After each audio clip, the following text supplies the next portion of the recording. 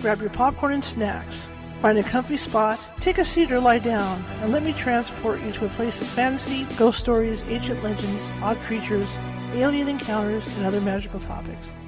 You may even decide to join the conversation. From faraway lands to your own backyard, with a small dash of pixie dust, turn out the lights and open your minds. The journey is about to begin. Hey guys. Wow. Hang on, guys. I'm on the wrong camera. Hang on. I'm having camera issues. I don't know what's going on here. There we go.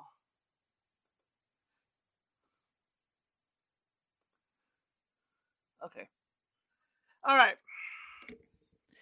I told you guys I have an old computer. This is what happens if I move anything like very little on the table, on my desk here. It throws the main camera off. That's what the other webcam you saw is the actual webcam on my laptop. Garbage, absolute garbage. So I have a separate webcam. So anyway, welcome. At least the intro didn't stop like last night because last night the intro stopped before I even got to plug into everything. Hello, Jerry. How's it going? Haven't seen you in a while. But my name is Charlotte. I'm going to be your host for the next hour. I'm also the owner of the California Haunts Paranormal Investigation Team based out of Sacramento, California. We are 45 strong up and down the state. We have people in the Bay Area everywhere. There's Jerry. He's my Bay Area guy. If you ever think you have a paranormal problem, we can get you. It might take us a while. California is a big state, so it might take us a while. But we also have people who can give you a phone call, psychics, mediums on staff who can give you a phone call and help you out until we can get out there. Okay, just a word of warning. It is very windy. The wind is picking up. It's been windy all day today, so the lights have been flickering a lot today. So if we go off the air, just hang in there. Don't anybody move. Guests, nobody else. People in the chat room, nobody move because I will be back. I will set up on my cell phone. I have my handy dandy selfie light. Check this out. See, it's like the light. I call it the light of God. So I'll be able to go out via selfie light if it comes down to it. So what will happen is if the power goes off, I'll transfer. Everything will shut down. Then we'll come back up because I'll be transferring my base of operations. I'll be transferring my base of operations to my iPhone. Okay, just an FYI. So anyway, welcome. We got a great show lined up for you tonight. This gentleman's been on the show before talking about Roswell. And it was a very interesting show when he was on. And this time we're kind of changing the topic up. You know how I'm a newspaper reporter and all that good stuff. And I like to handle current events sometimes. And so what we're going to be talking about a little bit tonight, maybe the whole show, maybe not. I have to talk some Roswell too with him, right? But we're going to be talking about those balloons that were shot down and over U.S. territory. And I think that was Canadian. One was Canadian. I don't know. I can't remember. But we're going to be talking about those because, during the thing that I remember from my father who fought in World War II was that this balloon thing, it happens. I mean, my dad told me in World War II, they were sending balloons out over the U.S. as well. That they were, and I don't know directly if they were shooting them down, but I know that there were reports of people seeing balloons back in World War II going across the U.S. So, I mean, it's an interesting topic to talk about. And so that's what we're going to talk about. Now, if you're watching from Facebook tonight and you like what you see, please be sure to hit that follow button. And if you like what you hear and everything, do what I think Jerry just did. Let me see. Let's see who did this. Jerry, and yeah. So I had a couple people just right now hit that like button, and that's what we're looking for is the more likes, the merrier. And if you happen to be watching from our YouTube channel, please be sure to subscribe. There's that little ghost, I believe, down in the bottom right-hand corner with the magnifying glass and the Sherlock Holmes hat on, and he is our mascot. If you click on that, the subscribe button will come up, and that will subscribe you to everything we have, plus alert you when we have new stuff coming out. And believe me, as a journalist, I like to vary my topics. So if you go through, I have over more than 550 videos sitting over there of the show. And I'm sure if you go through all those videos, you will find something that you like. Because like I said, I don't always stick to paranormal topics. All right, there's a lot of interesting topics. Tomorrow is going to be taking your trauma and building it into something for your life. We're going to have Dr. Bell on tomorrow. But the main focus today is our guest, Greg Lawson. He's a very, very intelligent guy, and I'm going to let him tell you about himself, so I don't blow it. But welcome, and let's get the show on the road. Hello. Hey, Charlotte, how's it going? Good. How are you? Is my mic too hot? Is it okay? There you go, right there. Yeah, that's good. Okay, perfect. You almost blew me out of the chair there in a second. Sorry about that. So I gotta go though. So tell everybody about you. It's good to have you back. Hey, it's good to be back. Yeah. Well, about me the last year, or about me just a whole in general? Really? Oh, just a whole in general. Okay. All right. Yeah. It's been about a year since you've been here, huh? Yeah. Yeah. So I started doing paranormal stuff when I was a little kid. My brother would take me riding around on his motorcycle. He was 17, I was 5. And so he kind of indoctrinated me into doing paranormal stuff, going to graveyards. And we were kind of doing, I guess, more urban exploration. And so in junior high and high school, that's what I did with my friends. I kind of passed that down, and the mystery and the intrigue and, just things being interesting. So that's kind of what I did. And when I went into the military, I continued doing that. And luckily I was with a rapid deployment unit. So I got to serve up in Alaska and Northern Africa and Middle East and Central America. I was with 82nd, and we traveled around quite a bit. So I got to go to some really interesting places. And then once I got out of the Army, I became a law enforcement official that I did not think I would do. I'd never really planned on being a cop. It just kind of turned out that way. I'm one of those reluctant cops, so did that. I've done most of everything you can do that's highly interesting in law enforcement, I guess. I haven't done like the traffic stuff. I haven't been a DWI guy, but I've done SWAT, and I've done mental health. I was a negotiator, homicide and sex crime, stuff like that.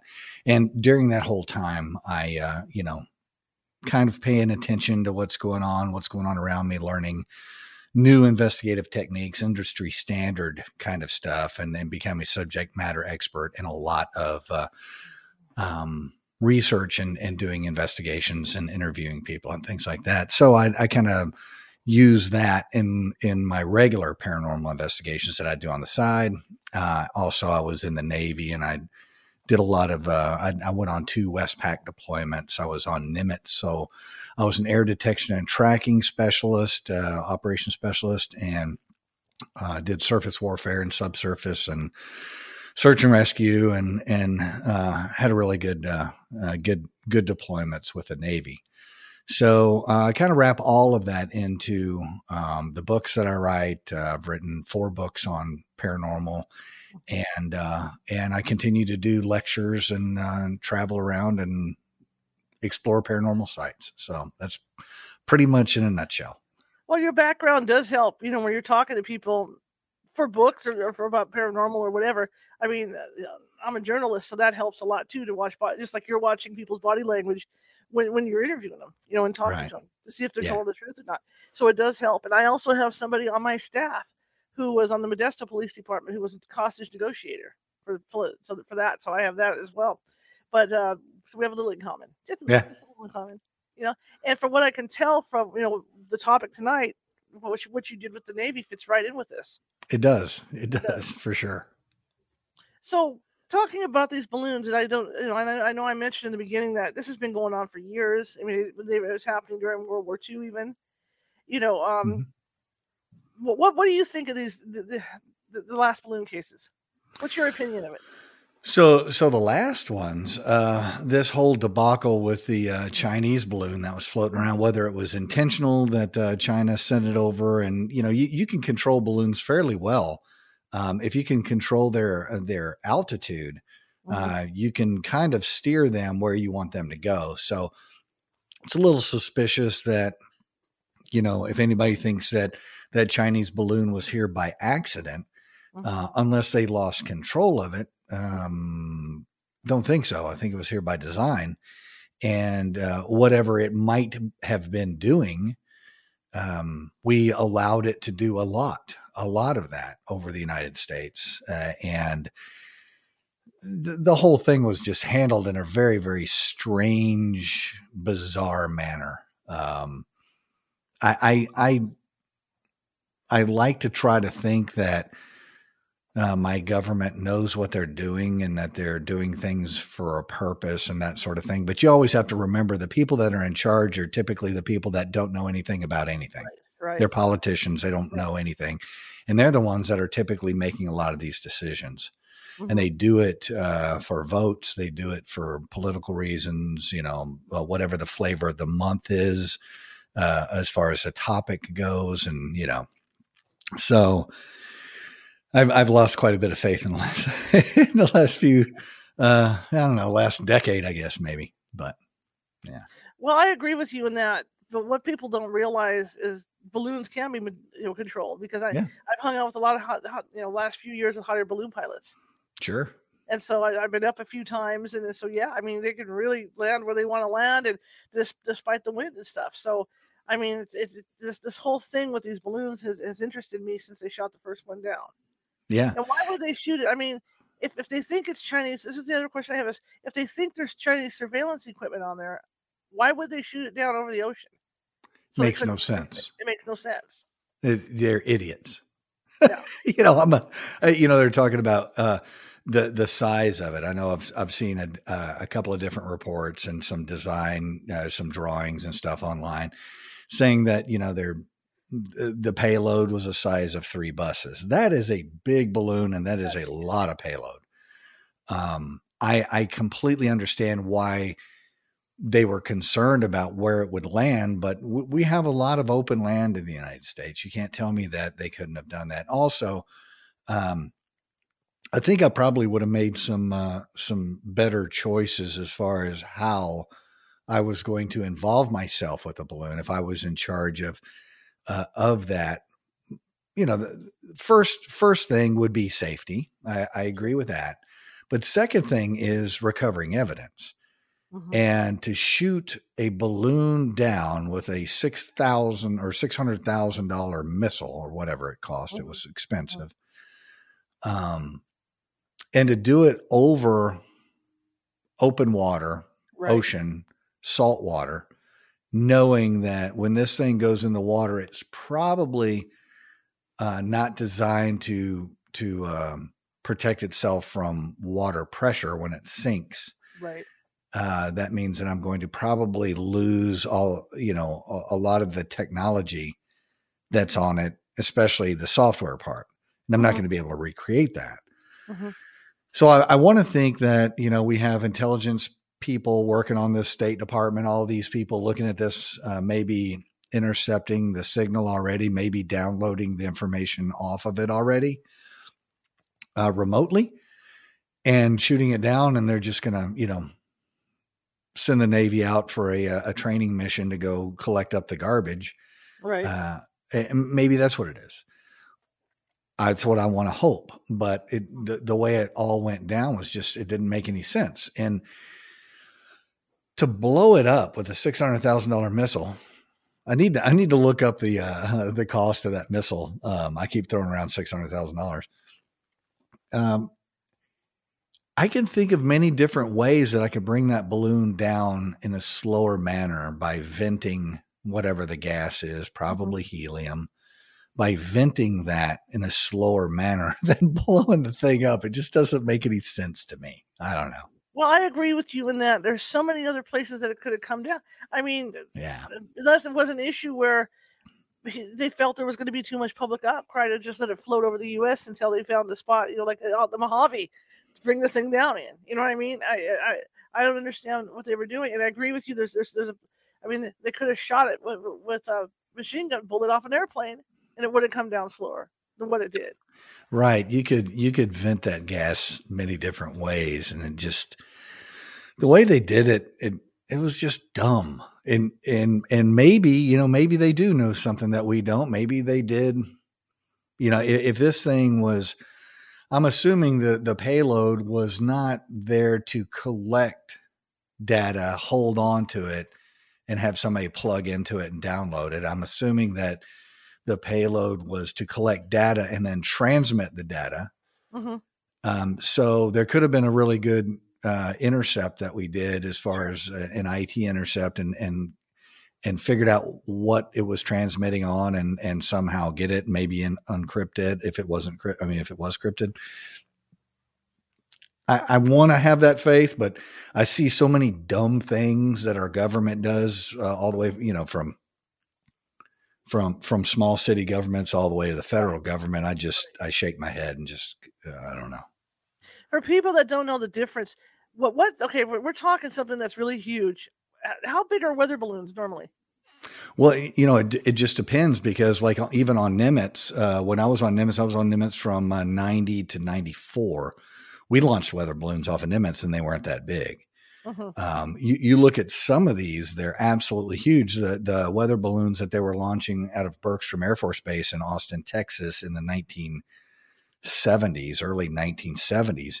The issue with those is as they go up, they're shaped like an upside down teardrop or like a light bulb, right? Uh-huh. And so when they start going up and they go up further and further and further, that balloon starts flattening out. Okay. And it becomes like a big Frisbee, right? And when it's way up there and it's like that, and you get the long rays of the sun, if the sun is going down, mm-hmm. You get some reflection off of those and they look like big, giant flying saucers, right? Mm-hmm. So it just depends. There's so many different kinds. I know this Chinese balloon had to have been huge if the payload was the size of 3 buses. I mean, that's huge. That's huge. And maybe the 3D model size of them were 3 buses, but maybe they were very, very thin metals and plastics and, I don't know, some sort of, reflectors to try to get their transmissions or try to collect sun rays or something like that. I don't know what it was constructed out of, but so it could be very big, but very light. I'm pretty sure, it wasn't the weight of 3 buses. Let's put it that way. That's a lot. No. So. Also, I agree with you with maybe they got something off of it before. I mean, I'd like to think that the intelligence on these, on even Navy ships or whatever, because look at the submarines. Let's just go that way. Look at the guys that are on the sonar in the submarines. I mean, they can tell what type of sub it is, just by listening to the propeller, right. All these things, if they have a propeller. So I'm sure there's those big ears things that are out there, looking at the universe. I'm sure they can pick up on these balloons and what they're transmitting. Right. And that's one of the things, like you mentioned, knowing what submarine it is. As an operations specialist and doing air detection and tracking, that was one of our specialties, is to be able to identify friend or foe, identify the aircraft. Mm-hmm. And you did that in a manner of a bunch of different ways, because military aircraft can mask themselves as civilian aircraft. And it's against the rules, but they still do stuff like... as a air intercept controller or as a air detection specialist, I would be looking at a radar and I would have a contact come up. Well, immediately I can figure out what the altitude is, what they're tracking as far as their direction, mm-hmm. their speed. Then I go into a series of other things to where I can figure out what radio they're transmitting on, what radar, if they're transmitting a radar. I can look at the air corridors, and a lot of people don't realize that we have air corridors that are assigned, and they're like roadways in the sky.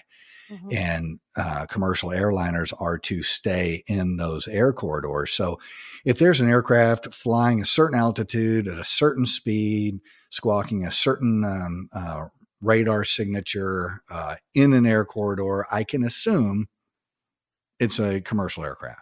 Mm-hmm. But if it's performing outside of those parameters and it's not in an air corridor, then maybe it's not a commercial aircraft. Maybe it's a military aircraft or something else. Right. So you look at all of that stuff, but you have to have that information first mm-hmm. to be able to identify it, to be able to figure it out. So if we have strange objects, UAPs, UFOs, strange balloons that we've never seen before, without having those models to go off of to determine what they are, we have no clue Right. until we get eyes on them. Right. Yeah. Right. Because I mean, there's also certain frequencies that stuff broadcasts on too. And I mean, if they Yep. come across something that's not of that particular frequency, then you have to really start looking into it. Right. Yeah. When I was in the Gulf, in the Arabian Gulf and Iraq and all that,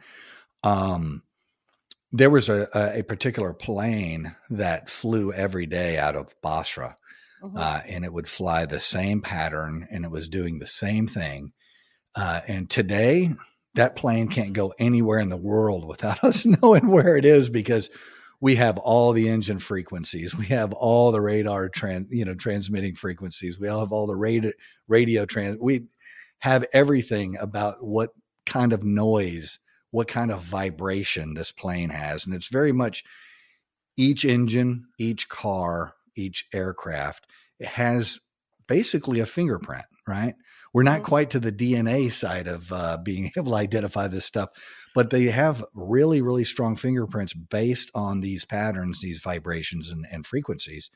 And we're able to say, that's what that is. That's what that is. Well, even with the work I do as a paranormal investigator, the EVPs. I mean, somebody might have a washer and dryer going in the background. It almost sounds like, because, they make noises. So sure, you can mistake some of that for a human voice. But if you listen, they have a distinctive rhythm when they're running, the motors on them. And so like I have, I kind of think of like the Navy. I have a bunch of files where I can go back and go, okay, let's test this against this and see what maybe this noise. Right. Yeah, so, that's fantastic. Yeah, I understand the frequency thing. And you can look at how people, how governments have used balloons for hundreds and hundreds and hundreds of years. And they were using balloons in the Civil War. They were using the balloons in First World War, Spanish American War. I mean, there is an application, a military application for balloons for sure. And people think that we're beyond that because we have satellites and we have aircraft and we have helicopters and we have drones and have all this stuff. But there's still applications for balloons. Sure, absolutely. Well, when you think back to like even World War II, when they were using, and I'm not going to say balloons, but they were using lighter than aircraft to look for submarines. Yeah. Yeah. The Archon and some of the other dirigibles, the what would be considered blimps, like the Zeppelins and things like that. Yeah. My dad had a real funny story because he was in the Coast Guard and he was on patrol at night on North Carolina coast. And he was the only one they would send out there. They would send one guy out at a time to walk the beaches out there by Kitty Hawk. And he says one night it was so foggy and he's walking and he says all of a sudden he hears a voice, a disembodied voice. And he looks up and here comes a cup of coffee down from this blimp. That's great. Scared the hell out of him. So they have been doing stuff like this, utilizing balloons in one form or another. And they're starting to. They have some experimental balloons right now that they're working on because there are very interesting applications that you can use that you can't use for everything else. The problem is just about every military design balloon that we've ever used has crashed at one time or another. Here you get a 30-knot wind. Here comes a gust of wind for 60 knots. And man, you are in trouble because that thing is a giant sail. Yep. And it's going to go wherever that wind decides it's going to go. And fighting it is going to be tough. Now let's play devil's advocate here for this big giant balloon. What kind of data were they gathering? Yeah, that's the interesting thing, right? It depends on where they were going. Were they looking at strategic outposts for U.S. military? Were they trying to get eyes on and confirm missile silos? Were they looking for military targets, or were they looking for large infrastructure? Military targets are often the ones that we have been there for a long time, and they're on all kinds of maps and all that stuff. So to want to get a balloon over there to look at it doesn't make a lot of sense. And you have really good satellite. You can go on, on Google and some of those other mapping satellites, and you can see a lot of stuff. You can see a lot of stuff that you'd go, yeah, if I was a government, I'd tell them they can't see that. Sure. But Absolutely. so maybe they were looking for maybe some infrastructure stuff, some large manufacturing stuff. Like what are they doing? They just got through building a Tesla plant here in Austin. I live north of Austin, and I drive by there every day. And this Tesla plant is giant. So what can you make in this giant building other than cars? There's all kinds of applications for the robots that they use there to make things. It'd be very simple to upload a new program and start building tanks or building whatever you want to build out of there, right? So that's one of the really interesting things for me. So I have 10 years military. It's 4 years Army, 4 years Navy, and 2 years Air Force. So I have a very broad look at tactics and why things are the way they are. I did small tactics in the Army. I did large operational stuff in the Navy. And then I did what would be considered asset protection in the Air Force. So when you combine all of that and you kind of look at it, one of the things that I'm very interested in is if you are going to hurt an enemy, or if you were going to try to seize very important things of an enemy, what would that be? And one of those would be infrastructure. At the 82nd Airborne Division, a lot of people don't realize what paratroopers actually do, what their mission is. But as a paratrooper, you're a commando. Your job is to be surrounded. Marines hit the beach in a line and they push forward. Other large divisions in the Army hit the beach in a line and push forward. Airborne individuals are geared to jump right down in the middle of everything and cause chaos and attack or secure infrastructure. That's what they do. So if you're looking at airports, a small airport, you'd send an airborne unit in there to secure that. A train depot, very, very important, is electrical, any kind of power generating facilities. That's incredibly important. So, maybe that was one of the things that this balloon was trying to do, is make sense of some of the things that we have lined up. The scary part about what the Chinese were doing, it wasn't necessarily this balloon. During COVID, they pretty much took over Africa. Nobody paid any attention at all. The amount of projects they have going on in about 50% of all of Africa, they're going to own Africa soon. And we just sat back because we were so worried about masks and pronouns that the media didn't cover any of this, and they're still not covering it. And it is a giant issue. We're about to lose sea supremacy. China is going to take over that really soon. They're already writing a lot of articles and a lot of hardcore military type periodicals, and there's a lot of papers being written about it. And the Chinese are making history right now. So there's a lot of stuff going on with them. As you were saying that about infrastructure too, correct me if I'm wrong, but one of the main things too that any paratroopers will go in and take is to cut down the way to communicate, like the internet. Oh yeah. Radio stations. And with balloons, they can get in lower than they can with spy planes. Sure. And drones. So I mean, they're probably looking for that to see where the radio stations are, the TV stations, and all that, to take all that out. Yep. Yeah, there's a whole lot of applications. But right now, I can't remember what it's called. The nickname is a pumpkin. It is a giant balloon NASA has that is about 120,000 feet up, and it's designed to measure pressures at that altitude, because there's a lot of different things that change at that altitude as far as getting vehicles off the Earth and into space, and then in space and then back onto Earth. Right in that area is this kind of little sweet spot that you got to pay attention to. Otherwise you bounce off, or you catch on fire, or you break up and all that stuff. So, yeah, that thing is giant. That is really, really big. But most of the balloons that we're talking about are about 30,000 feet lower than them as far as those weather balloons, some of the other scientific balloons. But yeah. Isn't it true? Because I know I've done a lot of research on the SR-71 Blackbird and the cameras that they can use, and how accurate they are. Where you can put a deck of cards down in the middle of a street, and face one up, and they can get a photo of the card. I had a friend of mine that his father flew P-53, P-38 Lightnings, P-38 Lightnings. P-38 Lightnings. Yeah, in World War II.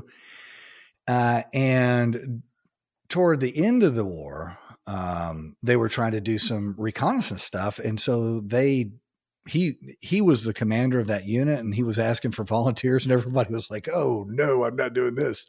So he goes, "Fine, I'll do it." So he set the example. They pulled all his guns off and then put these very, very powerful cameras in there. And his job was to fly as fast as he could, as low as he could, and fly around the Filipino islands and the Philippines. And there's a couple of other islands. I can't remember what they're called. And he was looking for POW camps. Oh, okay. And the real interesting thing is, so he dies. My friend inherits all of his junk, and I'm over there talking to him, and he was throwing a bunch of stuff out. He goes, "Oh, these are old photos from World War II." His dad had kept a whole bunch of those photos, and they were literally, you could see GIs on the ground pointing at the airplane. Wow. As he's going over. Yeah. He actually got shot down like the third time in the third or fourth time he did that. He ended up having to ditch that plane. But he had kept all that stuff. So I took all those photos and everything, and I took him over to the Museum of the Pacific War over in Fredericksburg and donated them there. I don't know if they'll ever use them for anything, but they were very interesting. And they were all marked, top secret, but of course they were declassed, and I guess that's how he got them at the end of the war or whenever. But yeah. Well, when you think about the technology now, even with the SR-71 Blackbird, which is now not flying, well, they tell us it's not flying, so who knows? But I mean, that had to come so far. I mean, if back, 10, 15, 20 years ago, the thing could take a picture of a deck of cards, it's got to have real high-tech cameras. But that's where these balloons can come in, like you say, because they're flying a lot lower than an airplane. So they can a lot slower, yeah. A lot slower, yeah. Yeah. Yeah, there could be a ton of them. I think you were mentioning the one up in Canada. I think that was a Lake Huron one that they shot down. And I don't know whether they've collected any of that. I haven't really heard much of it. Like so many other things in the news in the United States, they'll hit it hard, get as good a ratings as they can. They just move on to the next thing.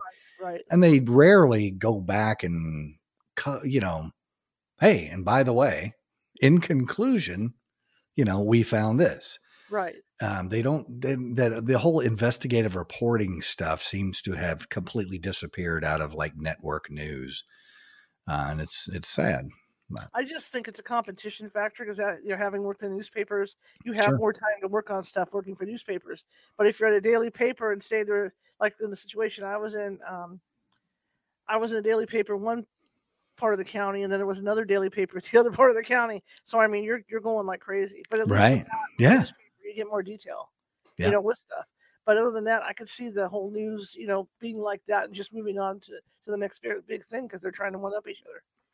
It's interesting. You see a lot of the new podcasts that are coming up where journalists are taking real deep dives in certain things. Mm-hmm. Absolutely fascinating with that stuff. It is. It's fascinating.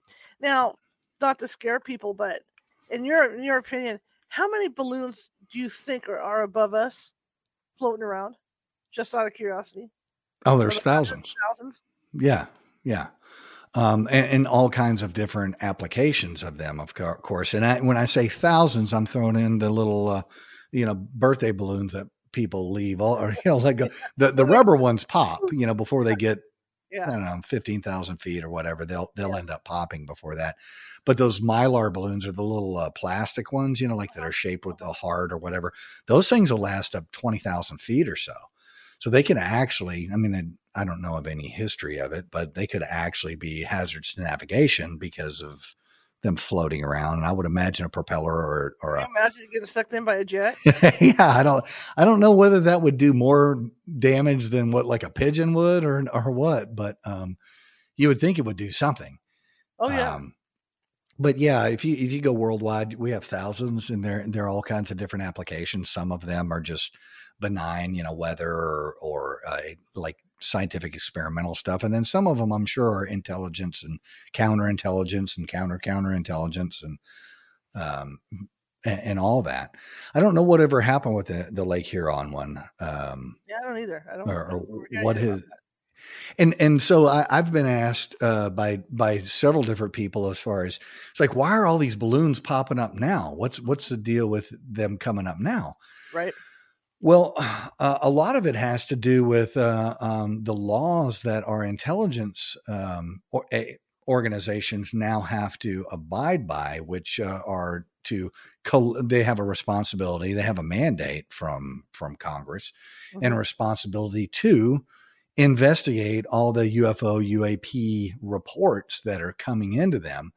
I'm going to say that there's probably a very good way that they vet the witness. If it's some crazy guy who's doing mushrooms, they're probably not going to follow up too much with it. But if it's if it's an airline pilot, if it's a cop, if it's a normal person that sees something and they report it, they have a duty to investigate it. So they're going to be doing that a lot more. In with that, like when I was an operations specialist, one of the tools that I used was a radar. And that radar, you can adjust the frequency of that radar and adjust the display of the radar. So when there's things like squalls, let's say there's a storm at sea, a small storm at sea, you can tune that out. You can tune out flocks of birds if your radar is picking that up. And obviously you could tune out weather balloons and things like that, depending on the size of the payload and everything. So with these new mandates, I can only assume that many of these people, whether they're civilian radar, I say civilian, that would be civil service radar for like government workers at airports doing air control. And I would assume that they've been adjusting their radar to pick up and be more sensitive to what's in the air, assign a track number to that piece of video and try to determine what it is. So we're going to be getting a lot more of these reports basically because there's a lot more electronics and a lot more government workers actually looking. And if they can't figure out what it is right away, they're going to report it as a UAP. So now, where are these things launched from? You think? Wherever, a lot of this stuff, like I said, I don't know whether they're still doing it. I can't testify whether or not the Navy is still using weather balloons. I'm going to assume they are, because if you're on an aircraft carrier and you're at sea away from everything, you're going to have satellites that you can communicate with and see certain things. But to really pick up the weather very close to you, I don't know how else you could do it other than through some sort of means as far as a balloon or something like that. So they're going to be using them. Obviously, universities are going to be launching balloons all the time because they're practicing all that stuff, meteorology and all that. They're going to be doing that stuff. And a lot of these aerospace places are going to be using balloons as lift mechanisms to get whatever their design is, whatever their vehicle or machine that they're working on, to go to altitude and then to do something with it, either drop it, maybe drop it with a parachute, or just see how it performs. There's all kinds of applications on those. Well, when we're talking about the military, like say with China, are they going to launch from a ship or I mean, obviously these things that they came from China, that's pretty spectacular, maneuvering on their part. Right. So that's the one thing that, you see the movies like Red Dawn. You hear people saying, well, if they invade us and if the Russians come to get us, if the Chinese come to get us, they're not coming to get us, folks. Neither the Russians or the Russians can't deal with Ukraine. So they're not going to deal with us. The Chinese are probably our closest to an actual threat as far as an enemy. And they can't come over here either because they can't support themselves. They can't get gas to drive their ships. They can't get food to feed their sailors. That's the thing that the Chinese are really lacking, I think, at this point, is the logistics to be able to support their war machine to get here. And then once they get here, there's a problem. Imagine if Mexico was actually Russia and Texas was Ukraine. Do you think Russia would have invaded Ukraine? No. There's too many guns in Texas. It would have been a slaughter. Yeah. And so, it's one of those things. It's like, we don't have too much to worry. We need to worry about, the strategic, intercontinental ballistic missile threat, sea launched threat, subsurface launched threat, and the money. As far as us paying for all that, because look in your house, man. I'm as bad as everybody else. Everything I have in front of me, I have a bunch of stuff here. It's all made in China. Every bit of everything I have. Every bit of it. Yeah. Every and so we're paying for their war machine, and I don't think they're going to mess with us. But Taiwan, Africa's gone as far as I'm concerned. Right. They're going to have Africa. They're going to own them because they're putting so much infrastructure and everything in there. Those African governments have to pay them back. That's part of the deal. And when you can't pay them back, what do? You repo. Yep. So your collateral is your land.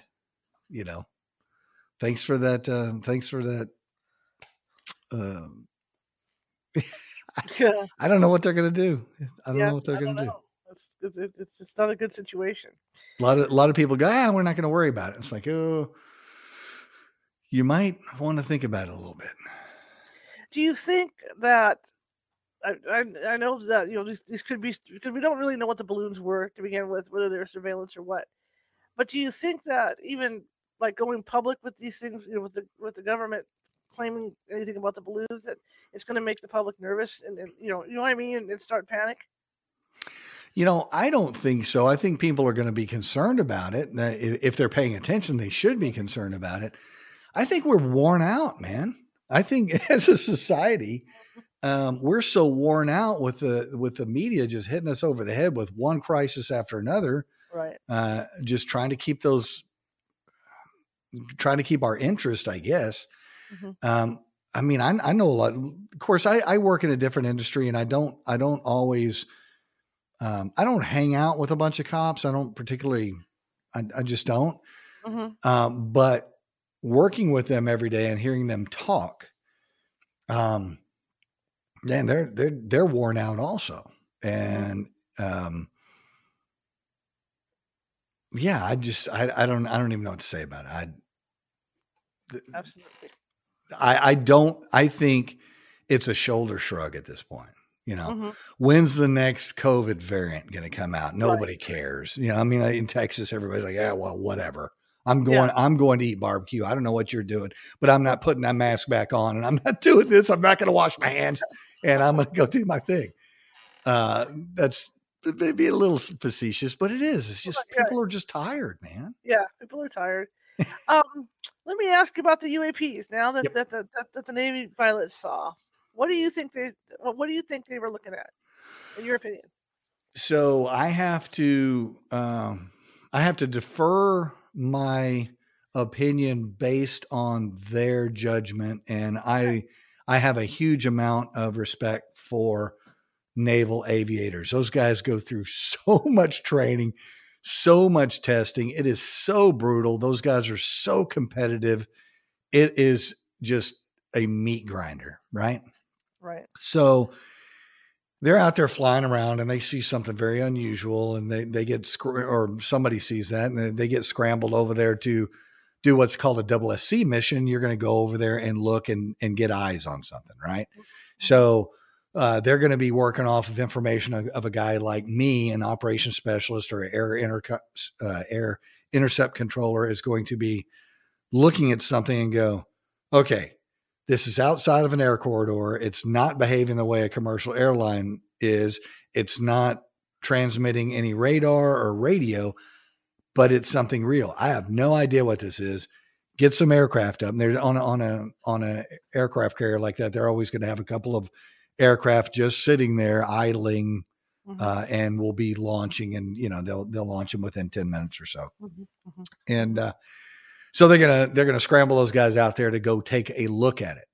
So they're flying very fast, and they're flying around this thing. In the video that they shared with us of the Tic Tac nickname that they named it, right? The problem with the video is it appears that this Tic Tac thing is maneuvering, right? I was not good in math in high school. I really didn't want to have anything to do with it. They tried to get me to do algebra, and I'm like, I don't see myself ever using it. I'm that guy that has the t-shirt, one more day, and I didn't use algebra, but we use trigonometry every day. We just don't know about it. Right. Anytime that you're navigating, you're moving from one spot to another, there's a whole mathematical, formula that's going on with that. So I'm really good at trig. I've been through multiple navigation laboratories to figure all this stuff out. And while the military relies a lot now on computers and video and things that are doing everything for you, operations specialists have to understand how that works. And we have to be able to do it on what's called a maneuvering board, dead reckoning trace, charts, maps, things like that. And so pilots don't have to go through so much of that. They have navigation stuff, obviously, but I'm wondering whether or not their eyes were tricking them a little bit. But I can't definitive tell you what it is. I believe they saw something that they didn't understand, and they had never seen before.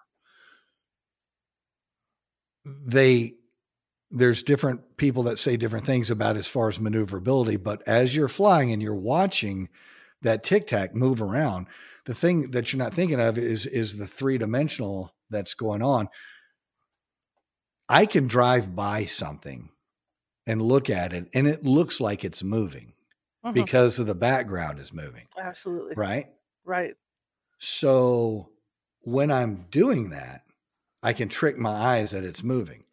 I can also trick my eyes that it's not moving. Everybody has had this phenomenon. You're driving in a car, you look up, and a giant airplane is just floating in the air. It's not moving anywhere. It's just floating there. And it's because the way our eyes are looking at it, the way our car is driving, and the way the plane's trajectory, we're looking at it, and it appears to not be moving, but it is. And that typically happens in a wide open sky. And the smaller things get, the faster it looks. And I'll give you that example of that. When you're looking at an 8-lane or let's say a 4-lane highway, and somebody's driving 55 miles an hour on it, it looks like they're just putting along. Well, you put that car on a single lane, driveway to a house on a gravel road at 55 miles an hour, he looks like he's going 1,000,000 miles an hour. Our eyes kind of don't always judge things right. I believe whatever that thing was, it was something that we don't understand, and that those pilots didn't understand. I don't believe that it was a balloon. Let's put it that way. I believe it was something else. Well, the other thing to take into effect with that, take into account with that, is they could have been, in the middle of slight turbulence as well, Mhm. where they were bobbing up and down too, so that wasn't helping the view. I'm not saying they didn't see anything because I don't know. No one's probably ever going to really know, what they saw. But I mean, I agree with you. They saw something that they didn't understand Right. with Yeah. that whole thing. Um, there's a lot of reports. I mean, even through like World War II, for instance, as far as these UAPs go, where each side, which is the United States and Germany and even Japan, thought that these ships belonged to the other side. These Right. things that we're seeing. And what's interesting is that the Germans now came up with, they came up with the first jet ever. So maybe that's what the U.S. pilots were seeing back then. But who knows? I mean, this has been going on for years, so it could be secret stuff or not.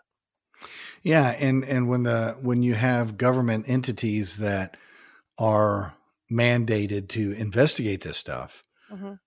and if they run into that side of it to where it's like, oh, well, this looks like it flew out of this particular Air Force base and whatever, and the Air Force folks just shrug their shoulders and go, yeah, no, we're not talking about it. Mm-hmm. You're not going to be able to make them talk about it, Mm-hmm. depending on their level of security, and that's whatever their clearance is or whatever is going to be inconsequential for the simple fact they don't need to know. If they're operating some training mission, they're operating some real world mission, or doing some sort of experimental stuff that has some sort of clearance, they're not going to tell you anyway, and they're not going to say, oh yeah, we're flying secret stuff out here. They're not going to do that, because now all of a sudden there's going to be 20 Chinese balloons over there taking pictures, right? I agree. Or whatever they're going to do. And I also agree with you with something you said about your background and other backgrounds where, like all these paranormal shows that are on TV, I don't watch that garbage. I like the ones like Paranormal 911, where it's police officers and fire department personnel, because they're trained observers for whatever they're seeing. And I agree with you on that. When it comes from a trained observer, it adds more importance to it. Yeah, and even somebody that is trained to pay attention can be tired. They can be not paying attention for whatever reason. Pareidolia can kick in, and you see something that you don't, your brain's trying to make sense of something. So it just kind of formulates what it is. That's one of those things that, people will roll their eyes sort of at me when I talk about this, but you and I don't actually see. So the things that are in front of us, I'm looking at you on the screen. I can see me on the screen. I got my mic. I got the cameras there. I assume that's what it is, because I have sensory organs that have rods and cones that are picking up light and color, different wavelengths of color. And then it's going back and it's being transmitted in electrical and chemical responses to the back of my brain. When those little responses get back there and they are reassembled, I am putting it together to what I think I saw. And it makes sense. This thing's round and it's spongy. I can assume what that is. But honestly, we are blind. We don't see that our eyes are not the windows to our soul, and it's not some sort of projection like we're watching a movie projected up on a wall on the back of our head or the back of our brain. That's not how it works. We are interpreting. Our brain is telling us what we think we see. The interesting thing is, when you look into that, and there's a lot of folks with head injury, they've done a lot of studies on this, where people will taste color because they have a head injury, and those neurons and dendrites and all that stuff get all mixed up in there. And when they repaired themselves, they repaired, the tongue to the eyes. And so when you see color, red, I would see red, but no, I'm tasting red. And I can't even tell you what that is, but there's some fascinating papers out there on individuals with head injuries that have these particular types of things that happen to them. And so, we're a lot more complicated than I think a lot of us think. That does sound fascinating. I'll have to look into that because that fascinates me. Because I mean, our sense of smell is a lot greater really than our eyesight, because I mean that's what makes us decide whether we're going to put it in our mouth or not. Right. If it smells foul, it's not going in. Right? Be weird if you could taste what you heard. Yeah. It would be bizarre. That's really bizarre. Yeah. Do you ever think there's going to be disclosure? Yeah. Yeah, I absolutely do. I don't know how that's going to come about.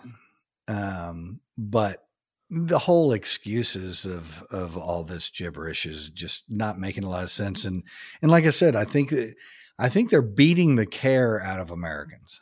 Right. I think they're just beating us down to the point where it's like, whatever, man, I just want to go to Chick-fil-A. That's it. I just want, chicken biscuit. That's it. Mm-hmm. And a diet lemonade, please. I don't care. It reminds me of after 911, after what happened in 911, when they started putting out the security alerts, the security levels. And after a while, no one cared. Nobody cared. Red zone level. Yeah. No one cared. And there's different levels for like federal, state, and local. And, they're talking this stuff and nobody's on the same page and everybody's, wash your hands. Wash your hands. Cover your mouth when you cough, dude. This is 101. Absolutely. So what's next for you, sir? So right now I'm actually writing a book that I've been wanting to write for a long time. And it is, I started off as a working title called The Interpreters. And because that's what we are, right? We're all interpreters of whatever the experience that we're having. I'm focusing in on a specific type of interpretation of experience that we have and how we are like when you're a kid, mommy, there's a ghost in my room. There's no such thing as ghosts, honey. Don't worry about it. Go sleep. There's a monster in my closet. There's no such thing as monsters. It's okay. Go to sleep. So from very, very young, we are interpreting our surroundings, and we're either through intuition or instinct or whatever it is, we're saying these are bad things. Dark closet is bad thing. Pareidolia, I can see a face in that shadow. That's a bad thing. And then people tell us, don't pay attention to that. Stop worrying about that. Don't pay attention to it. So we're indoctrinated into not paying attention. And these few people that weren't indoctrinated that way and that grow up and actually pay attention, and like you're saying, trained observer, but they're more than a trained observer. They're an interpretive observer. They're seeing things and they're experiencing things and they're trying to make sense of it. And maybe they get messages, maybe they hear things, maybe they just get that gut instinct or whatever, that feeling. And they say, I think the coal mine is going to collapse and cover over the whole town. And everybody goes, you don't know what you're doing.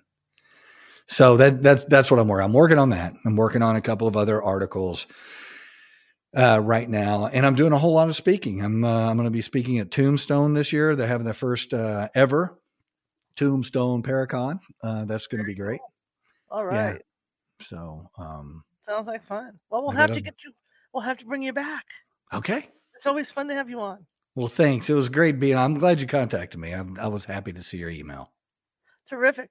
Tell me real quick before you go, I don't know if I hit you with this question the last time, but let's say you're standing in Las Vegas, and we'll jump back to Area 51, and not Area 51, but Roswell. Okay. And there's several guys that have their own little buildings that have written books about Roswell. How do you bring people into your own little building to talk about Roswell, for your books and stuff? That's a really good question. Can you ask me again? Okay. You are standing on the street in Vegas. You're on the strip, Okay. and there's some guys that there's a whole row of you guys that have written these books, either on Roswell and different topics. How do you get people to read your book? Okay. I'm going to point at those guys and say, see these guys, they're going to tell you the government was lying to you. They're going to tell you, and all of you probably think the government was lying to you. Mm-hmm. I can prove the government is lying to you. Can they do that? No. You need to read this book. This book, Roswell, the After Action Report. I use industry standard best practices, subject matter expert on evaluating evidence and doing forensic statement analysis. Those guys are still lying to us based on their own techniques and studies. The Air Force is still lying to us about Roswell. It's crazy. I don't get it. Absolutely. Once again, thank you so much for coming. And I'm definitely going to be a hold of you again. Okay. Get you back on because it's always fun. It's always fun. Thank you. I love talking to you. All right. Well, you have a good evening, sir. And how can people find you real quick? Oh, okay. coldcaselegends.com or theparanormaldetective.com. You can find all my stuff there or on Amazon. All right. Fair enough. You have a good rest of your evening, sir. And thank you. Thank you again. Thanks. Thank you too. Bye. All right. Bye-bye. All right. I always learn so much when he's on. It's fun. It's really fun to talk to him. All right. Tomorrow now we're shifting gears kind of. We're going to be talking about trauma. Dr. Randall Bell has written a PhD, has written a book on the studies he's done on people that go through severe trauma and how you can take that trauma and ball it up and use it in the future for good things in your life, how you can apply it to really cool things in your life. So he's going to be on tomorrow, 6:30 p.m. Pacific with me, and we're going to be talking about that. Quick update on the Patreon. The Patreon information will be up tomorrow. The site will be completed tomorrow, and I've got some really cool, exciting things for you guys, to subscribe to that Patreon, because every month, okay, well, once we get the numbers up, every month I'm going to do giveaways. I'm gonna put your names in the hat, and I might have coffee cups. I might have keychains. I might have, other little items to give you guys. But every month we're going to do that as a thank you to you guys for signing up to the Patreon. So we're going to have all that ready to go. And next week we will have our first early release of a video. Okay. I've got 2 people that I'm going to be pre-recording over the next 2 weeks. And then we will have the first one next week that we're going to do an early release on for the Patreon members to see.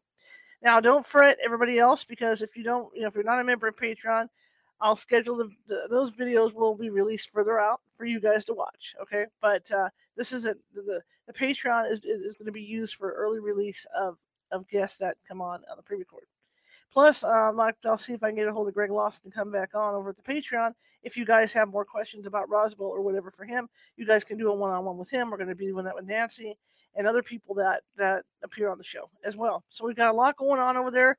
And tomorrow I'll be able to go into more detail about what I'm offering as far as my end of it. It's $5.50 a month to sign up for the Patreon, but it's well worth it. I'm putting a lot of things out there that you guys are going to have fun with and enjoy. Okay, ladies and gentlemen, this is it. This is the end of the show. And I really enjoyed Greg Lawson tonight, and I enjoyed seeing you all in the chat room. And I'm glad y'all came. And I'll get some of Greg Lawson's contact information for you so you can see that. But again, if you're watching from Facebook and you like what you saw tonight, please hit that like button or, show us some love. The more the merrier, because the more you do that, the more it puts us up in the algorithms. Same thing with YouTube, if you like what you saw. Or even if you're watching from Twitch tonight, which I do have live at Twitch as well, show me some love. Show me some love. And again, I appreciate each and every one of you, right? And if you haven't done so on those pages, please subscribe and please follow. I'm also over on Instagram, so that would be Ghosty Gal, which is all lowercase. I got to write all this stuff down. Ghosty Gal, which is all lowercase, that you can find me at. You can even find us at the Bird Twitter, and that's under Cal Hans. You can find us at Twitch, which I think is Cal Hans too. And we're also over at TikTok. In fact, I have some announcements about TikTok that I'm going to be making, and it's going to be kind of fun. We're going to start having some fun and doing some stuff, okay? Anyway, I love you all, and I will see you tomorrow. And let me get let me show you the information for our guest. Here we go. I'll try to read this stuff. My contacts are really gnarly right now. I'm waiting on a new set, so here we go. So the website was there's, like he says, the two websites plus authorgreglawson.com is another site of his, which is the original site I had listed for him. And the Disorient Express, Zombie Advocacy are two of the books that he has. And Roswell, you talked about that one, that report.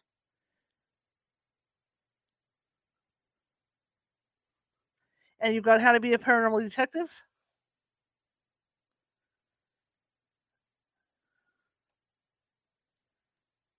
And of course, you can get those probably from his websites and from Amazon. So check him out, Google him. He's a really fascinating guy to get to know. All right, everyone. I will see you tomorrow at 6:30 p.m. Pacific. Lots of announcements and all that good stuff.